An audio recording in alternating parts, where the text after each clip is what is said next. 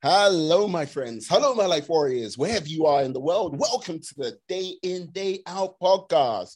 Woo! Today on episode 254, I am very lucky, privileged to have Austin Austin Armstrong. Don't know what happened to me there.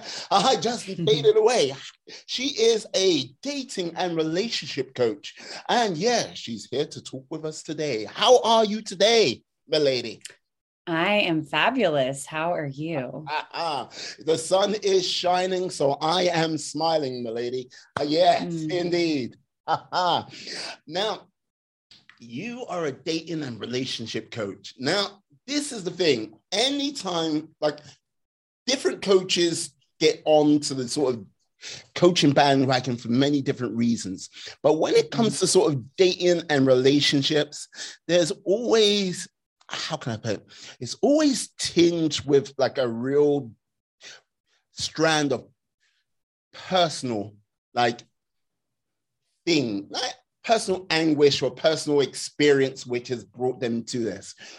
What was the moment where you went, okay, because you used to work in pharmaceuticals, if I was right, if I got that right, what made you switch? Yeah, absolutely. So this is a great question. And I couldn't agree more that most coaches move into the coaching space because of their own personal life experience, and they want to help others triumph the same thing that was a challenge or a struggle for them. And that was quite true for myself too. So I was, yes, in pharmaceutical sales for quite some time. And I always felt it was a position where I was happy. Everything was pretty solid. I had a great quality of life. All was well. However, I felt that there was this yearning in me to do something bigger and have a greater impact. I felt like my impact was limited. And I wanted to help people with matters of the soul, as I like to call them, like life, real life stuff that happens. And I've always kind of considered myself someone with a high emotional intelligence, and I have a lot of empathy and compassion for other people. And I wanted to be able to take that and do something with it. So there was a little seed, I feel, that was always kind of like planted in my heart that I wanted to help and serve others, but I just didn't know how that was going to happen. I didn't understand how I could, unless I went back to school for psychology or therapy. And I didn't really want to go that traditional route. And so I actually went through a really deep transformation and healing process after a really tough breakup when I was 28. I had been in what I like to call a series of unhealthy relationships, romantic relationships in my 20s, and just playing out the same old patterns, kind of attracting the same old type of men that were unfaithful and not telling the truth and not really in their integrity. And so when my last relationship ended, when I was 28, I went on a really deep healing journey to first and foremost satiate my mind and understand, like, why does the same thing keep happening? Because there's clearly a pattern that's playing out here. And number two, how can I prevent that from happening in the future? And number three, what do I need to heal in order to create and, well, I guess first attract and then co-create a really healthy, deeply fulfilling, happy relationship? Because that's what I wanted. And it wasn't happening with whatever way I was going about dating and relationships in my 20s. It just wasn't coming to fruition.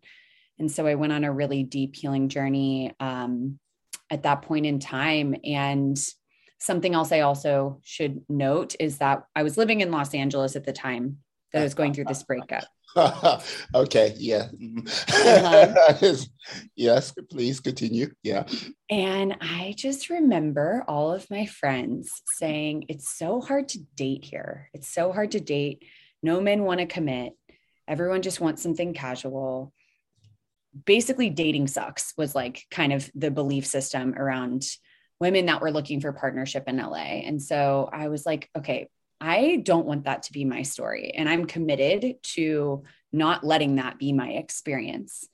So I really started diving into the work around reprogramming the subconscious mind, which is where a lot of our limiting belief systems live.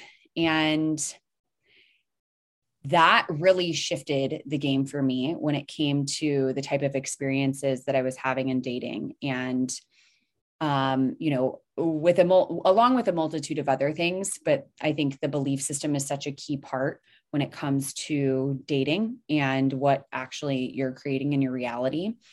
And so I just felt like I figured something out. I had like a really beautiful,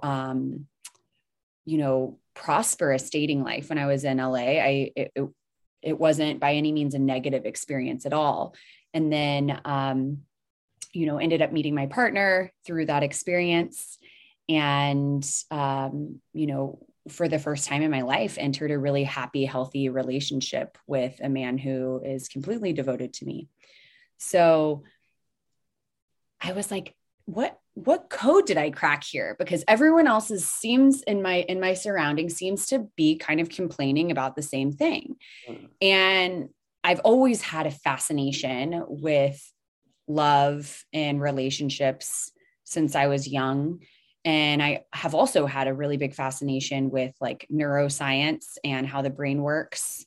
And I also have had a large fascination with like the spiritual realm of things and healing and how healing takes place in the body. And like the bridge that, is created between like what people I think sometimes think is more ethereal, but like now there's coming out more and more science around what's happening in the body around trauma and how like all of these different alternative healing modalities can help regulate the nervous system and release trauma from the body. And so I was like, okay, I know that I'm interested in all of these things. How do I kind of pull it together and tie it together and create an offering from the path that I have kind of forged for myself in dating and relationships, and learning how to like take what was a pretty, I don't want to say catastrophic. I feel like that's too strong of a word, but like, the best way to put it is my love life was just kind of a shit show. It was a mess.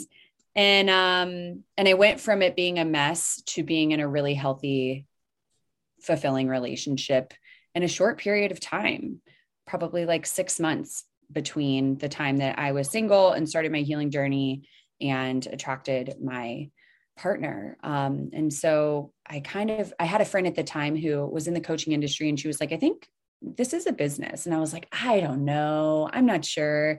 She's like, you could definitely, share your gift with the world and your codes and your secrets with the world and help women enter a relationship that is healthy and really guide them in the process of attracting and calling in the type of conscious relationship that they're yearning for. And that's when I just decided, okay, I'm going to do this thing. This is how I'm going to share my gift with the world. And this is how I'm going to serve people. And it's still just something that I'm continuously fascinated by, continuing to learn, and continuing to like enrich and grow my offerings based on the continual study and life experience that I have through relationship. Yeah, no, fascinating. Because like, this is the thing. Like, wow, okay, going through your 20s in LA, and I basically, hey, that city, how can I put that city? That city, it's weird. Like, I always look at LA as a bit of a weird place, kind of like Las Vegas. It's got a number of different faces, and the one everyone sees is the glitz and glamour, but no one really kind of looks at the typical working 9-to-5 sort of lifestyle which comes from that city. I think sometimes people who live there get caught up with the glitz and glamour and forget about the 9-to-5. Mm-hmm. I like, one of the things which sort of intrigues me about your sort of early 20s and then having your sort of epiphany. Was it a case of you found yourself trapped in the sort of cycle because you didn't actually sort of give yourself time to have that sort of self-reflection to like go, hey, am I the problem or is it the rest of the world which is the problem? Yeah, such a good point, right? Mm-hmm. So, absolutely. So I actually had a really, really tough breakup when I was 24 too. So there's like these two breakups that were really big points in my healing journey and my discovery of self. Yeah. And so when that one particular breakup happened at 24, it was really, really painful. I was in a dark place for about a year. And that was when my spiritual awakening started to happen, but I wasn't really willing to look at, is this me? It still was coming from the level of, because the relationship that I'd been in at that time was emotionally and verbally abusive. Mm-hmm. That partner was being unfaithful on multiple occasions. And so it was really easy for me to just be like, that's a him thing and not a me thing. And at that point in time, I was healing, but I was healing on what I like to call like the ego level of like, oh, okay, I put my ego back together in place and like, I'm all good. And, you know, I feel better and more confident and I feel like myself again, because that particular breakup really, really took a toll on me. And then I put myself back out into the world and I attracted a man who was definitely not verbally or emotionally abusive. He ended up being unfaithful towards the end of the partnership, but we had a decent relationship for a period of time there. And so I like to say that because I do believe that we don't go backwards. I do believe that we continue to attract better. But there were still red flags that were showing up in that relationship that I chose to overlook because there was a piece of me, and a lot of women tend to resonate with this. There was a piece of me that feared losing the connection. If I were to say, hey, that thing that you did is not cool and I won't tolerate that. The feminine energy, not always, but the feminine energy tends to value in connection and love. And so sometimes what can happen in that is we'll self-abandon for the connection and the love to maintain that connection and love. And so after the breakup happened at 28, that was the first time that I really chose to say, okay, what is my role in all of this? How have I created this reality for myself? And on top of that, not just how have I created this, but like, how have I been a common denominator in the things that have been happening in my relationships? And I had a really dear friend of mine who was a big part of my healing journey at that time. She said, this is not happening to you, it's happening for you.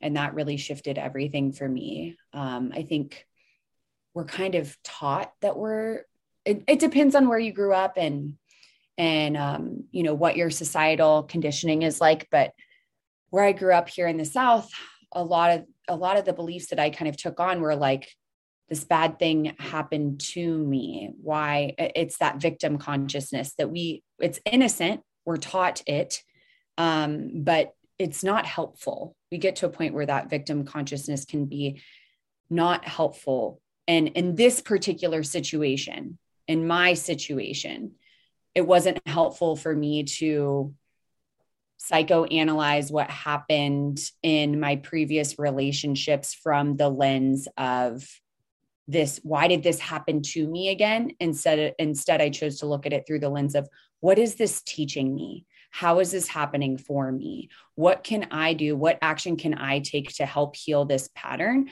so that I have a more positive trajectory when it comes to dating and relationships in the future? Because that's what I actually desire. Interesting you say about the whole victim mentality.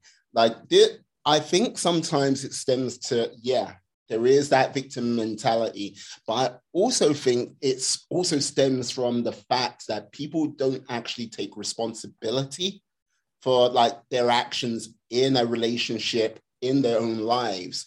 So it's a case of like, this always happens to me, but surely there was part of you which is responsible for that relationship going the way it did.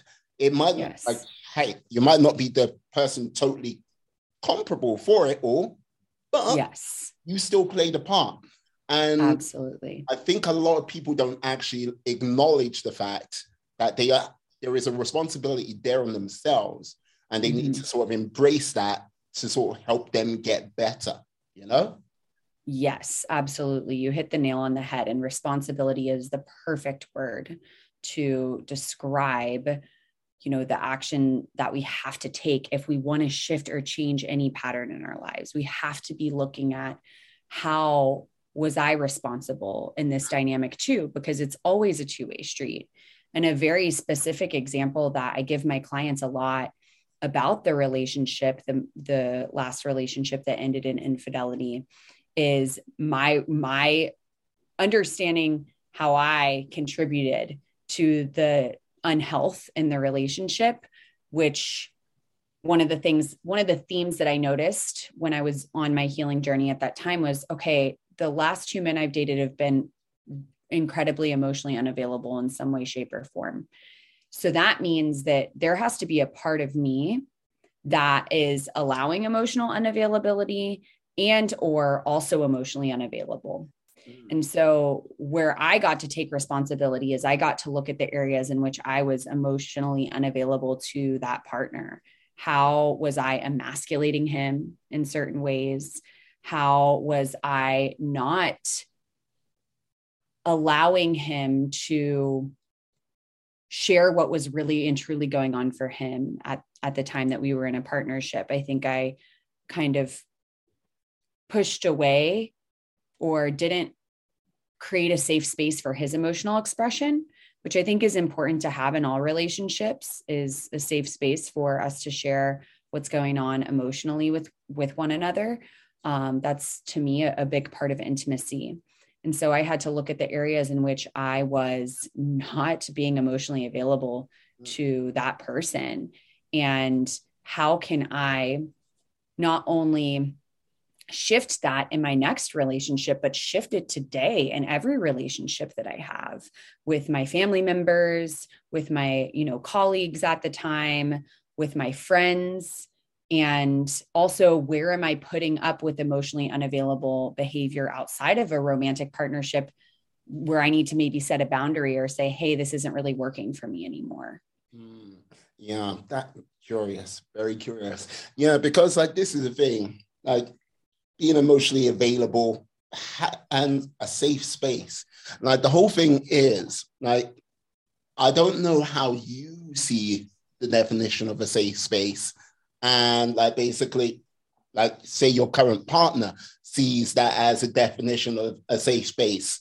I'm sure there's been many a discussion which is had between the two of you on your emotional awakening, say. Mm-hmm. So how, what did you define as a safe space before you came to this realization? And what did you define after you came to your realization? That's a good point. A great question, because I think the truth is I didn't really know what safety felt like.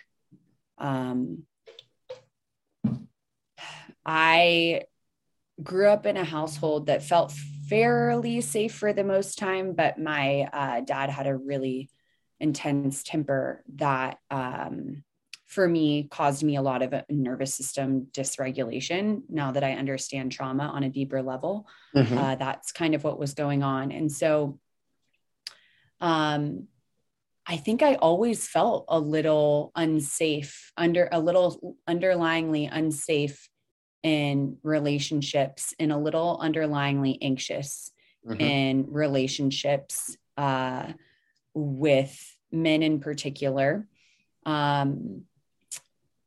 And I didn't really understand what true safety was until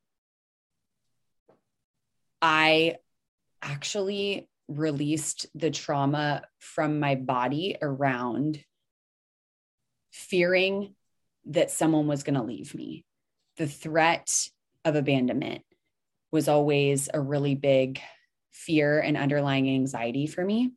And I went through a group coaching program that helped me really understand that it was safe for me to trust other people. And so safety for me now, what that looks and feels like, more so what it feels like than looks like, is being able to communicate to someone how I'm actually feeling, like the truth of my heart, the vulnerability, the moments when I don't feel quote unquote strong. I feel vulnerable and afraid, and being able to do so maybe with a slight, like my nervous system now can do that with pretty relaxed. It's not really something that dysregulates me, but in the past it would. And as I became more comfortable with it, it would.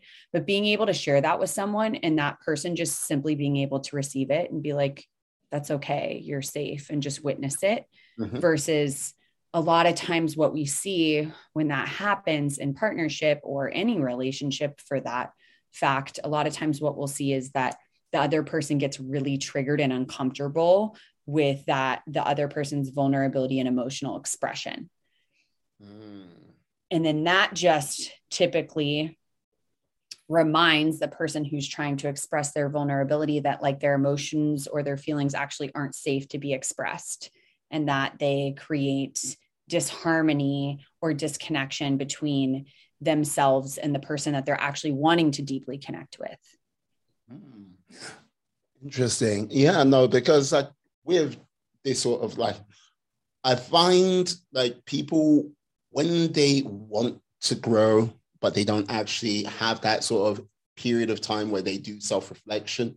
And like people like, oh yeah, I took a year out. Oh yeah, I took 6 months out to really sort of look at myself. And I would simply go, yeah, that's when you were conscious of it. But subconsciously, you've been kind of playing, like looking at yourself bit by bit along the way. And like with that sort of looking at like that self-realization, when it's coming to more and more clarity, there are certain aspects of everyone where if they're truly looking, they look at themselves and go, oh, I don't like that about myself. Or they find themselves like devaluing themselves. But when they come out on the other side, and this happens to different people in many different ways, they find a certain new value to who they are, to what their character can truly be. When you came out on that other side, was there anyone who came up and actually went, hey, you've changed? Yeah. And some people will say, hey, you've changed and I don't like it. And that's okay. That's okay. That's part of the process. So there was that came up a little bit, and there were people that were like, hey, you've changed. How did you do it? How? And that's when I also started to realize like, oh, I'm here to help people change in the way that I transformed myself, and just hold the light. Because I mean, going through this type of transformation and what you were addressing about people being really willing to look at themselves and be like, oh shit, I actually don't like that about myself. Damn, that's not the way that I want to show up. People, it's hard, right? It's hard and it's scary. A lot of times the reason that people avoid doing the self-work in the first place is because they're absolutely terrified of what they're going to find. They're so afraid of what they're going to find. And that is associated with that feeling of like deep shame. And so a lot of people choose not to go there. And I get that. It feels scary. Yeah, you got to understand. It's like basically the reason why we love like the hero's story, everything like this, that hero's journey. It's because you got to go through the sort of trials, tribulations, and like, yeah, sometimes it's not that pretty, and sometimes it's seldom easy. If it is, you're not doing the right journey. But it's one of those things where you have to go through it. If you don't go through it, you don't grow. And I think many people look at the stories and they go, I want to do this. And they'll like, and they get excited. But when they actually sit down and think, oh my God, that's a lot of work. It's like, and it's like, and when you mentioned, yeah, people don't like it when you change, because one, that's putting a spotlight clearly on their lives and where they might be coming up short. And like basically how you've changed. But like, this is the thing, like they kind of miss a sort of fundamental point. Why did you change? You know? Yeah. And when people ask the why you changed, that's when I think they can really sort of truly start moving forward in the right way. Mm-hmm. Yeah. Because the why is the inspiration, you know, the why is the inspiration. And I chose to change because I wanted more for myself in relationship. I also I think my belief, I'm of the belief that the soul knows the way always. And so, you know, when I started on this path, it was really like from this place of determination to be in a healthy partnership and to experience all of the joy and the love and the depth and the connection that exists there, because that's what my heart was yearning for. But what I received through the journey of self-love and self-acceptance and self-healing was so much more profound than that, and still is. I healed trauma that had been living in my body for years. The way that I connect with women now is amazing. My friendships have gotten better. My family relationships have healed and gotten better. The way that I just feel when I wake up in the morning, my body isn't in a state of fight or flight. It's relaxed and it's calm and it's at peace and it's ready to go. It's ready to explore. I don't have social anxiety anymore. I feel relaxed and at home with who I am, and I'm less afraid of judgment, which is something that really paralyzed me for a lot of my life. I really, you know, being raised in the South as a woman in the South, what I was taught was you make people feel comfortable. You say the right thing. Don't say anything that could possibly ruffle feathers. Be polite. Stay pretty quiet and small and pleasing to others. Toe the line, and seldomly shine. Yeah. Like, this is the thing. It's interesting that you went into the realm of pharmaceutical sales. Basically, like everything you said, it's literally like, yes, you got to be front and center. Yes, you're putting yourself out there. Yes, like social anxiety, you've got to be social and like, yeah. Were you going to doctors' offices and doing the sales that way, or were you going to conferences and doing sales that way? Either which one. It's not like, from what you're saying, what you were like, how on earth, you know? Yeah. So, I love that you bring this up. So to answer your first question, I was going into doctors' offices mainly, and then there were a few conferences that I worked, but they were seldom and far and few in between. I think I maybe worked one or two. But what's interesting about me choosing this career was that it was something that I was told I would be good at. So I'm the type of person who is a very, I've always presented with confidence, even when I felt the most insecure in my life. People wouldn't really be able to tell from the outside. And I learned not to trust myself when I was younger, a long, long time ago, due to some childhood trauma that I experienced. And so what I would do is I would reach outside of myself often to have an understanding of who I was and what I was good at. And so what I was told by people growing up was, oh, you can hold a good conversation, you present well, you come off confident, you're extroverted, you would be great at sales.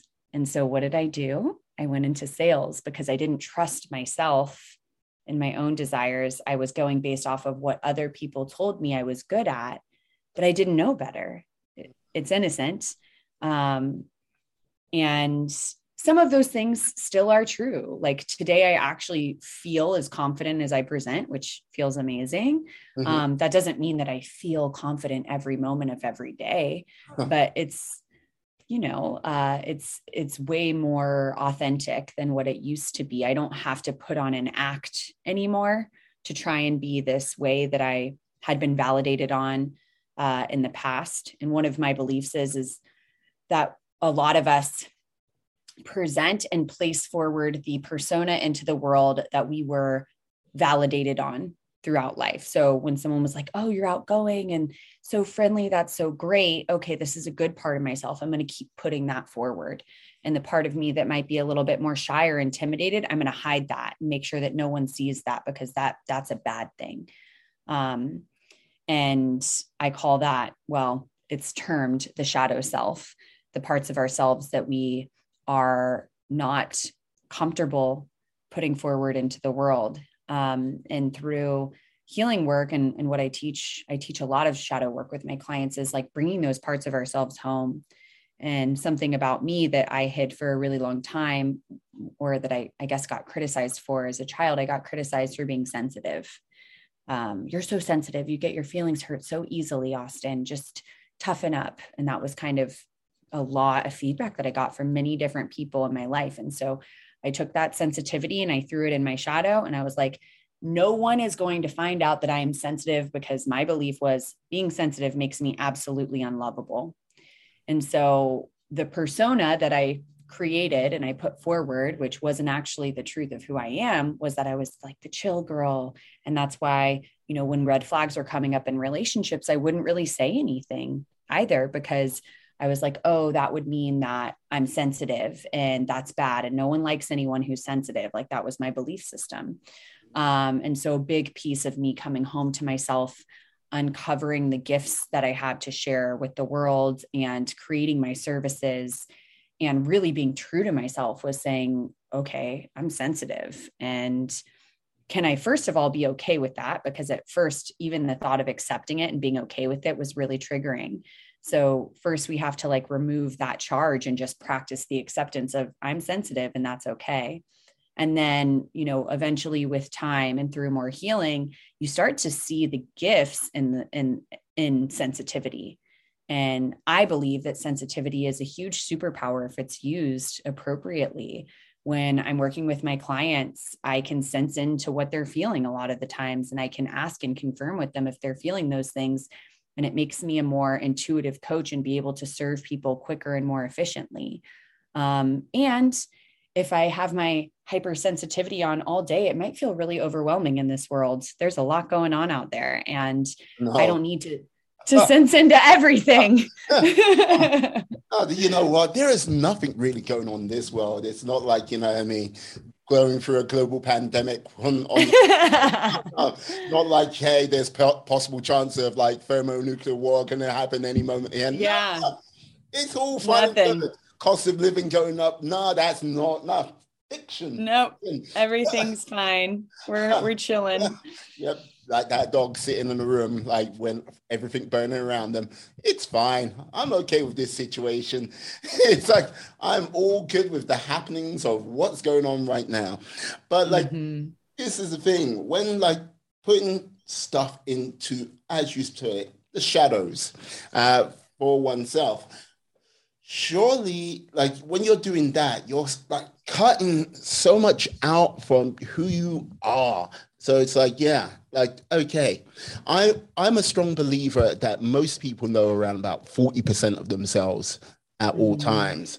Okay. And the more like sort of adversity, the more times you go into that realm of discomfort, and like, yeah, you look at yourself, you get to know yourself a bit better and a bit better.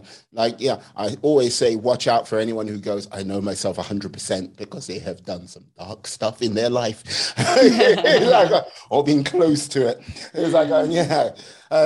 But I would say if you're putting stuff into the shadows, that 40% can easily drop down to like 35%, 30%, like 10%. Like it can drop really dangerously low, and you don't really sort of develop or really move forward as a person, you know?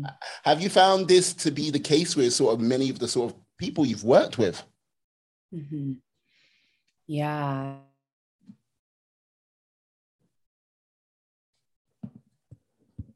Austin, your sound has gone off.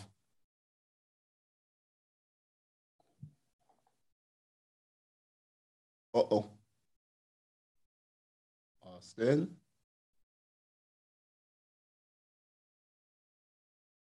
Are you back? Oh. Can you hear me? I can hear you now. Yes. Yay. Okay. I apologize. No way.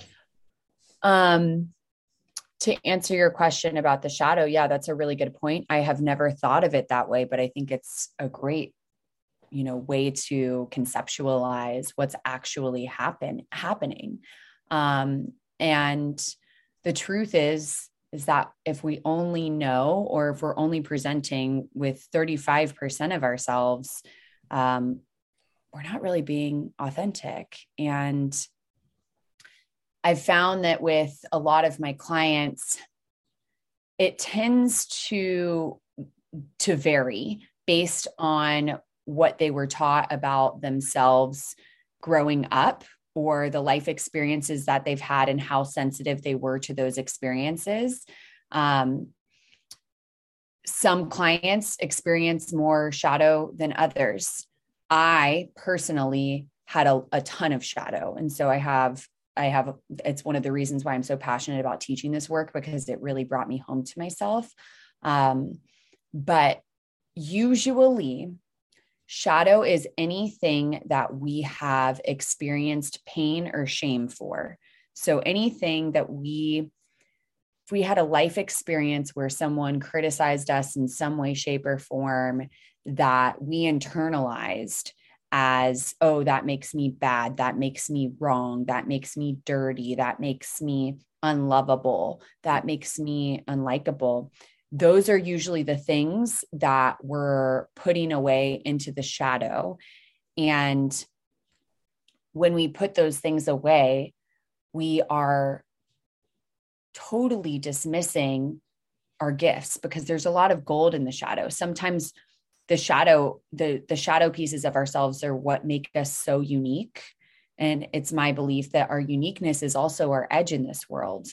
It's what allows us to really stand out. And so we end up wanting, it's almost like we're trying to conform to be the thing that we think other people are going to accept and love and validate. But we lose ourselves in that process. And we also really lose the people and the opportunities that are truly meant for us.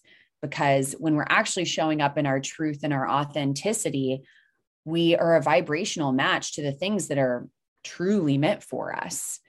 That's my belief. And so through becoming more truthful to who I am and to who I'm meant to be, and through being more transparent and allowing people to really see all of myself, it was a painful process. And it is for a lot of my clients too, because there's going to be connections and people that are like, no, and they're going to reject you. And that's part of it. And then there's going to be people that are like, wow, like you're my person. And I want to spend more time with you. And I want to, start a business or create something with you, or I want to date you. It's our magnetism. My belief is that however true we are being to ourselves is however magnetic we actually are. But so many of us have been taught that it's not safe for us to really be who we truly are because of the criticism or the pain and shame that we experienced from other people around us, whether that be our peers, our teachers, our caregivers, other family members, previous partners. And so we have to kind of dig through the shadow to be like, okay, what pieces in here and what parts of myself am I neglecting that are actually such a gift to the world?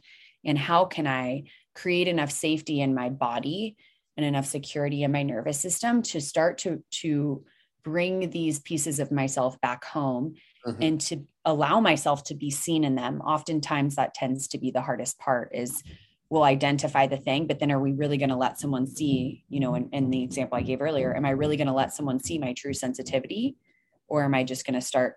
And it's, it's a process. The first step is actually reclaiming your sensitivity or reclaiming the shadow. But the next step is like, am I going to be brave and courageous enough to let people see me and the thing that I think makes me unlovable? Yeah, I think the word brave is a very important point. Now, the whole thing is like, okay, if you're trying to make a fundamental change in your life in some form or way, that for many a lady, it might be like, okay, I want to change career. I want to see the world. I want to like, yes, find that one and settle down, get married, like pump out some kids. It's an array of things. But the whole thing is who you are at basically how the world perceives you and how you perceive yourself, and to move on to that next thing is a very sort of scary step indeed, because it's like, okay, if you perceive yourself one way and the world perceives you another way, and you try to find out how you truly perceive yourself, both things you might hold true might become strangers to you over the course of time, in order to find this new person, your true authentic self. And like sort of that comes at a cost. It comes at a price. Like, yeah, it can cost you friends, family, but you can gain a lot of things. It might mean you might have to relocate to like the other side of the country, because that where you are that is not where you're meant to be in that environment. So having the bravery to do that, to sort of let go of everything, to then like go to grab onto something else, got to be brave. Yeah, absolutely. And the thing is that we all have that bravery within us, that courage within us. It's just a matter of accessing it. And I think the true activator is motivation for change. So if you find yourself in a position where you're not fulfilled or you're unhappy, so like myself and many of my clients, they feel stuck in the same old dating patterns, and they're continuing to be in relationships that have a lot of unhealthy patterning, and they're frustrated, and they're ready for that to change. They're ready to have and experience the deeply fulfilling relationship. It's that motivator to have the thing that is not there that really it's the desire, I think, that allows us to motivate to change. But go ahead. No, I was going to say, you mentioned motivate to change, but like, this is the thing. I always see motivation as the spark, but discipline to change is the thing what keeps fanning that spark and turns it into a blaze, to sort of keep feeding the fire, keeps feeding the fire, and like keeps that spark going. So like when I hear motivation, I go, okay, I'm motivated to run 5 miles tomorrow. And then basically the morning comes. Now, if that motivation's gone, I'm not going to do that run. But if I've got the discipline, it's like, yeah, I might have that spark. I'm going to run 5 miles tomorrow. But the discipline is the thing which is going to make me get up and get out there and do that run. The discipline is going to be the thing which is going to be the foundation, what's going to keep me pushing forward to make that change happen, you know? Yes, absolutely. Discipline is a requirement. And I'm glad that you noted that, because motivation can waver. It does. And we do have to have the discipline intact, you know? And one of the first things that I always work on my clients with is discipline, because a lot of us, many of us probably weren't taught to maybe take great care of ourselves or show up to some sort of self-reflection or practices that allow for us to understand ourselves more deeply. And so we start there with small, tiny promises that we're able to keep for ourselves on a daily basis, because consistency is going to rewire the subconscious mind as well. And it's going to create this sense of safety in our body where we're starting to prioritize ourselves and self-reflection and getting to know ourselves. And so the body kind of relaxes because it starts to feel like a priority again. But it's not always easy getting to that space of, you know, the body knowing and trusting that you're going to show up to it every single day. We have to, you know, I always like to help my clients make the promises that they're keeping to themselves small enough to the point that they trust that they can keep it, and that it's like we start bite-sized and then we build upon that, and grow the promises and the commitment to self as we start to build and establish that muscle of discipline. But yeah, it's absolutely required 100% for any type of change or transformation. Now, and with the small bricks you put into place, I have to ask, like, is there a sort of common starting place you found with your clients, or is it sort of like all over the shop?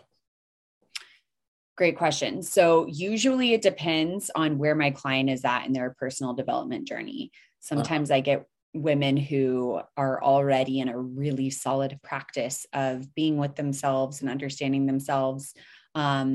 Those particular clients, I'll start with a different regimen, or we'll just build upon what they've already created for themselves. And we also will go through like what's working and what isn't, because it's also important to take time to do a little inventory check of like which one of these practices are actually serving me.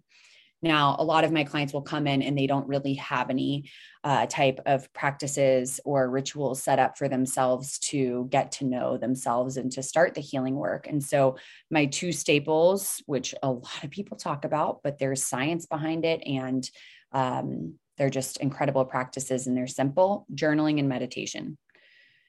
So meditation is, I think, a lot, there's kind of a common belief that I hear a lot, which is I'm not good at meditation.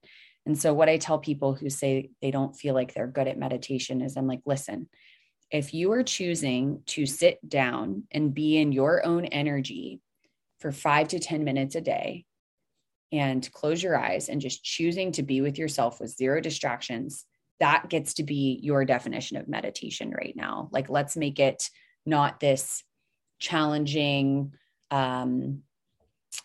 impossible task of getting to a place where you don't have thoughts. To me, that's not the purpose of to a lot of people, that is the purpose of meditation. To me, I feel like that's a little too far-fetched for someone who's just beginning a practice. So I'm like, listen, we're going to start small and simple, 5 to 10 minutes of you just sitting down in silence with your eyes closed in the same spot every single day, and just choosing to be in your own energy. Like, that is enough. That is enough to begin. And journaling is just so fantastic for processing and for moving the thoughts that, I think a lot of us have thoughts that we maybe wouldn't even really want to admit to others that we have, and those need a place to go. Look, put it this way, the inner psyche is how can I say, a dark and twisted soul. If you some of the things people say to themselves, if there was a person on the street saying it to them, they'll be like, crack right to the face. So it's exactly. So yes. Sorry, you were saying. Sorry. Yeah, no, I agree with you completely. It's crazy, to think. I think some of us don't even know how harsh our inner critic is, and so journaling will reveal that to us. Mm-hmm. And also just moving the thoughts onto paper is going to help move that energy so that you're not just continuing to loop on the same thought path. You're interrupting your thought patterns when you're writing them out. And so the staple thing that I kind of call my journaling for my clients when they first start is I'm like, it's just a brain dump. That's it. Like, any thoughts that you've been having, just write. There's a study that says 12 minutes of writing is helpful. And so a lot of times I'll just have my clients start out with like 10 to 12 minutes of writing per day and the 5 to 10 minutes of meditation. And that's a really good stepping stone. And then you build from there.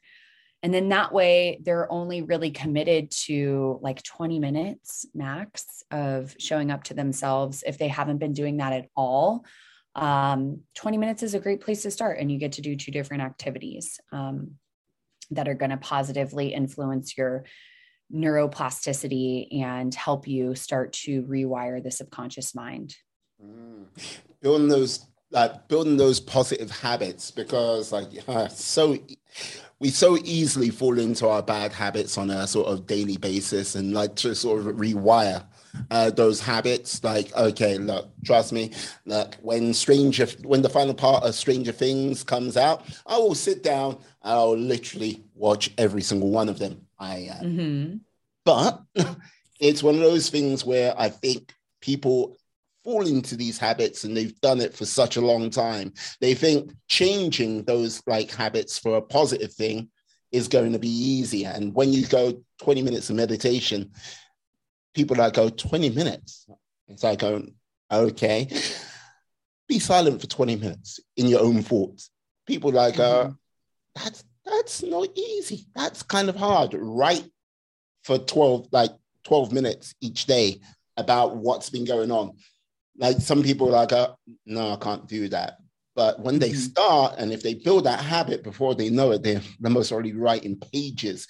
And being able to meditate, like literally anywhere, like just sitting down on the bus, going on a train, like wherever. But it's like getting those habits in. So difficult. I don't know how you manage to do it yourself, but you know what I mean? Yeah, absolutely. It's a muscle, it's like saying, if you've never been to the gym before or picked up a weight in your entire life, that, you need to go to the gym and work out for an hour, that would be like a new meditator being told that they need to meditate for 20 minutes. So, you don't do that, right? You start slow and small, and then you build confidence, because the more promises that we keep to ourselves, and the more times that we show up to these promises and we prove to ourselves that we can do it, the more confidence it's being built. And so then that's what really allows us to grow and develop over time. Yeah, indeed. I have to ask, like, with regards to, like, you've most really through your coaching job now, seen a lot of people and spoken to a lot of people about their sort of different relationships and how it thinks. Would you say people are realistic about what they truly want from themselves, or what's going on out there? Because like sometimes, like there was this, I think it was Steve Harvey. There was like this lady who had 50 different things she wanted from her ideal guy. It's like this, and like if this person, and it was like she went through the list. They were like, okay, much of the stuff contradicted like something which was just previously said, like just now. Do you get a vibe that people are realistic or unrealistic, or just plain delusional, or they're like, this is it? I feel like I see two different types of people. There are some people that, like you mentioned, have a really long list, and some of the things on the list contradict what they actually, the thing before. And sometimes the list is so long and specific, and I see that person not embodying any of the qualities that are on that list. That's something that I work with people on, is like, if there's a really big contrast between what you want in partnership, like you want an emotionally mature man, but you're not showing up emotionally mature in your life, that's going to be a little challenging for you to match with an emotionally mature man. So that's a big thing that I see. And then another thing that I also see sometimes is actually the opposite, where women, I work with a lot of women, and women will feel there's this energy of defeat where they're just like, I know what I want, but I don't think it's possible. I don't think it's possible. I'm asking for too much. And they feel like the relationship that they want to experience doesn't exist. I see that a lot. And so I actually have to work with women a lot around that belief system. And so one of the things that I have my clients do if they are in the process of attracting and calling in a relationship and they're ready for partnership is I have them make a list. It's not just a list of all the things that they want, but I have them really get into the energy of what does it feel like to be in a relationship with your ideal person? Like, what does that actually feel like? What does a day in the life with them look like? And what does it feel like? And I have them focus a little bit more on the energy between themselves and their partner, because that's actually what matters way less than a list of like, I want him to be 6'2" and I want him to make this much money and I want him to have this job. Like that's to me is silly. It's not that you can't have those things. It's just that like you're missing the point, right? The point, if you want to be in a healthy, thriving, deeply fulfilling partnership, is that you care about what you're going to feel. Why do we want anything? Because we want to feel a certain way when we get the thing. That's usually why we desire for things. So connect with what it is that you actually want to feel like. And then we start talking about, oh, I really want to feel protected by my partner. I want to feel supported. I want to feel cherished and seen and valued and respected. And then we start talking about the energy versus the superficial things. And so I think that that's important to note on for anyone who is calling in partnership, is to be focusing on what it is that you want to feel in that union, and starting to embody more of that. If you want a partner who is respectful, how are you being respectful to the people that are in your life currently? Are there any areas where you're maybe disrespecting a boundary? Can you improve there? Starting to really embody the things that you want to experience in a relationship with a partner, with your friends and your family and your colleagues, so that you're already a vibrational match to that person. And once they arrive, you're going to energetically feel that they're a match versus being hung up on, well, he didn't drive this type of car, or he doesn't have this type of job, or, he's not this enough or that enough. Not getting hung up on that stuff and being more into the feeling of what it feels like to actually be in this person's presence and to connect with them. Yeah. Yes. Going through the you always got to go through the superficial before you can get to the official. But it's the nature of life, unfortunately, but you know what I mean? But like, I am curious, like, okay, like when guys find out about what you do,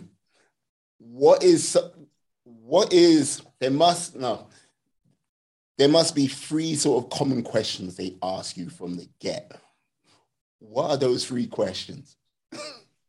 Oh, yeah. It's interesting because I will say that when I tell men what I do for work, a common response that I get is like kind of, ooh, I don't want to broach that subject.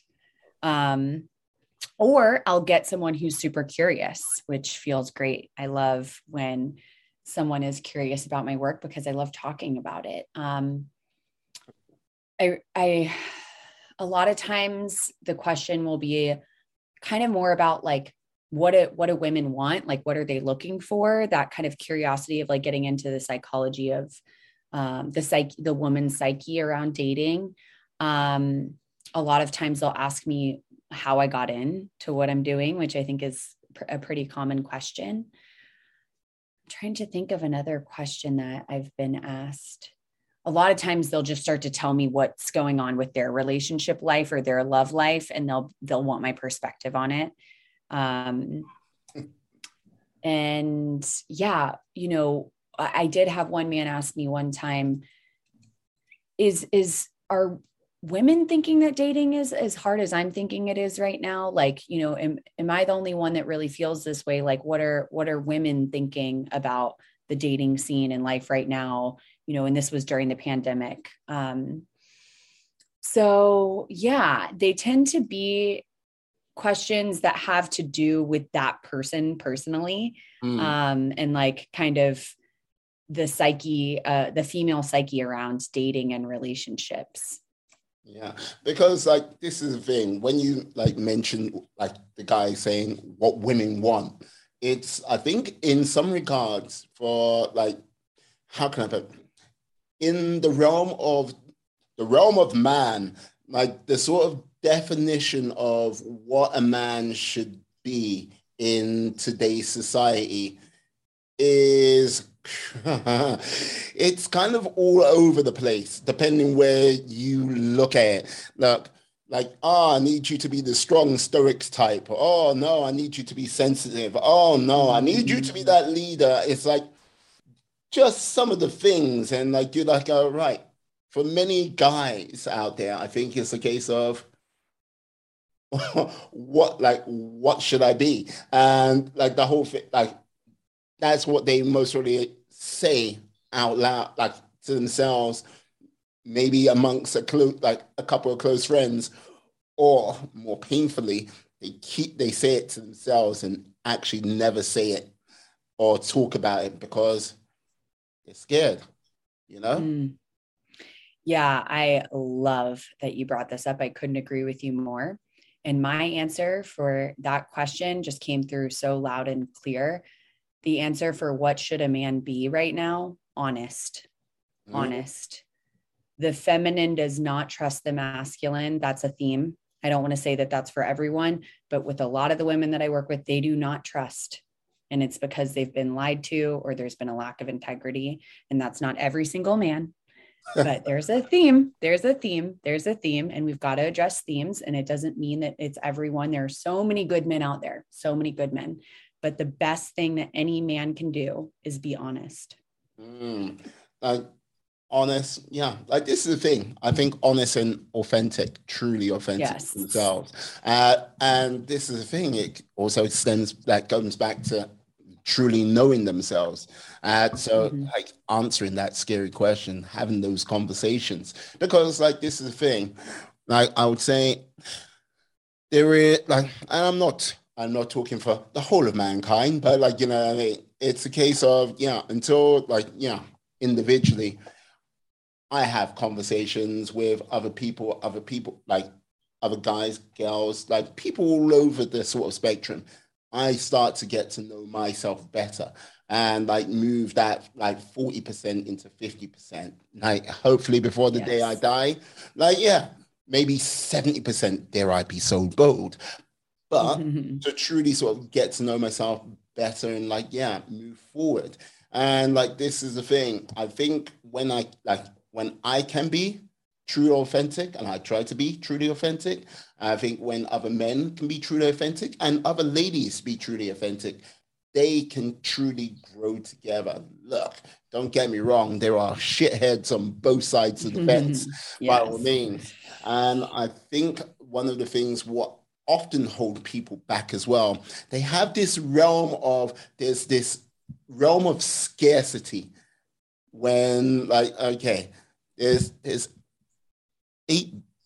almost 8.5 billion people on this planet. And you know what? And it's not like times of yore where, okay, you only had to know people in a small village right next, like that was your community and that was it. You can travel, you can get on aircraft, you can talk on the internet and everything like this. There is an abundance of opportunities to meet that right person, you know? You know what I mean? I completely agree with you. And to my last point where I mentioned about women coming to me and just feeling like the thing that they want isn't possible, the first thing I say to them is, do you know how many people we have on the planet right now? I don't even want to limit you to saying that if there's one person you could build the relationship you're looking to build with. There are many. There are lots of the ones for you on this planet. And there are many opportunities for you to meet that person and come across them. And something I also like to talk about is like, where is your focus and your energy? Are you opening your energy up to allow yourself to meet people? Are you opening your energy up to possibility, to what could be possible for you? Or are you so focused that you don't even allow people in, that you're not opening to possibility, your tunnel vision? And that's not, and the things that I talk about are nuanced, right? So it depends on each person and where they are and how they approach dating, but I see that sometimes. And so that's the first place that I'll go is like, statistically, the odds are in your favor. And yes. I will say on the other end of that spectrum with, the dating apps, and there are so many people on the planet, there becomes this like overwhelm of like, oh my gosh, there's so many options. And so people get kind of this anxiety around making the right decision or the best decision. And while I think it's helpful for some people who maybe haven't been as discerning in the past with who they're choosing to be in partnership to be a little bit more discerning and focus on making a good decision, there's also the people who are trying to make the best possible decision. And maybe they need to just one of the patterns that I see is people that are trying to make the best possible decision just end up dating no one. And so you've got to be like, this feels pretty good and aligned. I'm willing to explore this connection with this person. And if it doesn't work out, that's okay. The next most aligned thing will because we learn from partnership and relationship. We learn what we like and what we don't like, what we want more of, what we want less of. It's a refinement process. And so I do think that there's a lot of value in allowing ourselves to, date and to really put ourselves out there and allow ourselves to experience other people and in relationship. So it kind of depends on which end of the spectrum you fall on. If you tend to be more of a person that, is maybe wanting to make the best possible decision ever. And so you kind of end up not dating, as often, you might benefit from just making a decision to explore a connection with someone. But then there's also the like energy of, oh, there's so many options. What if this one isn't? I hear from a lot of women that they experience men being like, they feel like they're kind of disposable to men because they can go get on an app and find another woman the next day. So that's a real thing too, that needs to be addressed. And I've actually had conversations with my younger brother about this in the past. He's in a really beautiful relationship now, but in the past he's like, yeah, like there's just so many options. It's like, you want to try them all out and try them all on. So I understand that there can be a curiosity in that, but there's also, if we get too caught up in that, we're actually missing intimacy, connection, experience. And that's really what a lot of us want. Did your brother tell you the reason why he found his current relationship? Just out, you know what I mean? Yeah. Okay. I think he'd be okay with me sharing this. It's like, yeah. It's beautiful because he's 4 years younger than me. So he's 27. He'll be 28 soon. And he has been in a phase of life where he has been dating around a lot and not really committing. But the woman that he is in a partnership with now, she challenges him, is what he shared with me. And she has high self-worth. She doesn't let him get away with bullshit, for lack of a better term. She is honest. She calls him out when he's out of line in the sense of being disrespectful or, that's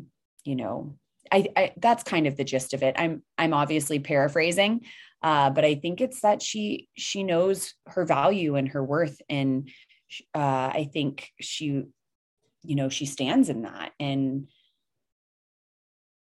there's a level of knowing our value and our worth that's so important, especially, for everyone, but especially for women, because of that piece that I mentioned earlier around sometimes we will forego our self-love and our authenticity for connection.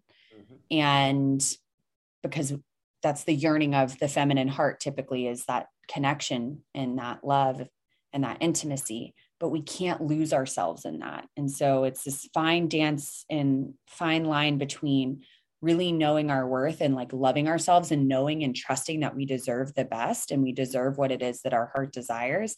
And if someone isn't capable of meeting us there, or if someone's showing us through their words or actions that they're not capable of meeting us there, that's okay. But we have to be willing to say, and I know I'm worth more, so I'm going to have to let you go. Yeah. But like, this is the thing. I think when people know their worth, and I think it goes like when they meet, there is this sort of, it's not something I can go, they know it instantly, but they kind of sense it and they pick up on it from each other. And that leads things to go on to a better place. I think when one person knows their self-worth and the other one doesn't, that's when it just goes wrong. That's where it goes. And like, this is like on both sides of the fence. That's where that relationship will be like, yeah, no, it's not going anywhere. And yeah, thank you for sharing your brother's story. And like, like, this is the thing, the way you describe your brother, you didn't go into complete detail, but like, let's just say, your brother was a dog at a time. Yeah, just say, no, won't judge. Yeah. But like, but I have to one of my last sort of questions, because our time is rapidly coming to an end. Like now, I have to ask, where do you want your journey to go in the next few years? Where do you want it to go? Yeah, that's a wonderful question. So there's a part of me that wants to be surprised by it, wants to allow my purpose to lead me where I'm meant to go. So I have this level of like, the mystery is nice. And there's another part of me that's really certain. My biggest passion is helping people feel safe and good at home in their bodies so that they can connect deeply and intimately with others. Because I believe that that's what the heart and the soul is really yearning for, is deep connection with one another. But in this day and age, a lot of us don't know how to do that in a healthy way. And so it's my purpose and my passion to help people understand how to create deeper intimacy and connection by first healing themselves and creating safety in their own bodies, and then also learning how to co-create that within a relationship. So I just actually started opening up my practice to working with men as well, because I really believe that we rise together. We can't just do this without the men. We need everyone participating. And so I want to really help men heal the parts of themselves that have prevented them from creating the intimacy and the safety that they want to experience in a relationship as well. And I really want to one day be able to do in-person experiences with both men and women, whether that's a retreat or some sort of couples coaching event, something in the area of helping people actually feel safe in their bodies when relating with one another. So with this, like, do you see this in a 3-year time scale, 5-year time scale? I hope 3. We are in this age of the internet where so many things can be done virtually, just like you and I are virtual right now. And there's such a beauty and a gift to that. And simultaneously, my yearning and my craving is to be in person with people. I love it so much. So ideally, it would be something that I could scale to in, 2-3 years. That would be amazing. And if it's a 5-year plan, then I trust that that's the timing that my path is created for me. And I'm okay with that too. Absolute final question. What has surprised you most from your transformation from drug sales rep to dating and relationship coach today? Great question. What has surprised me? I've got meditating people. Yeah.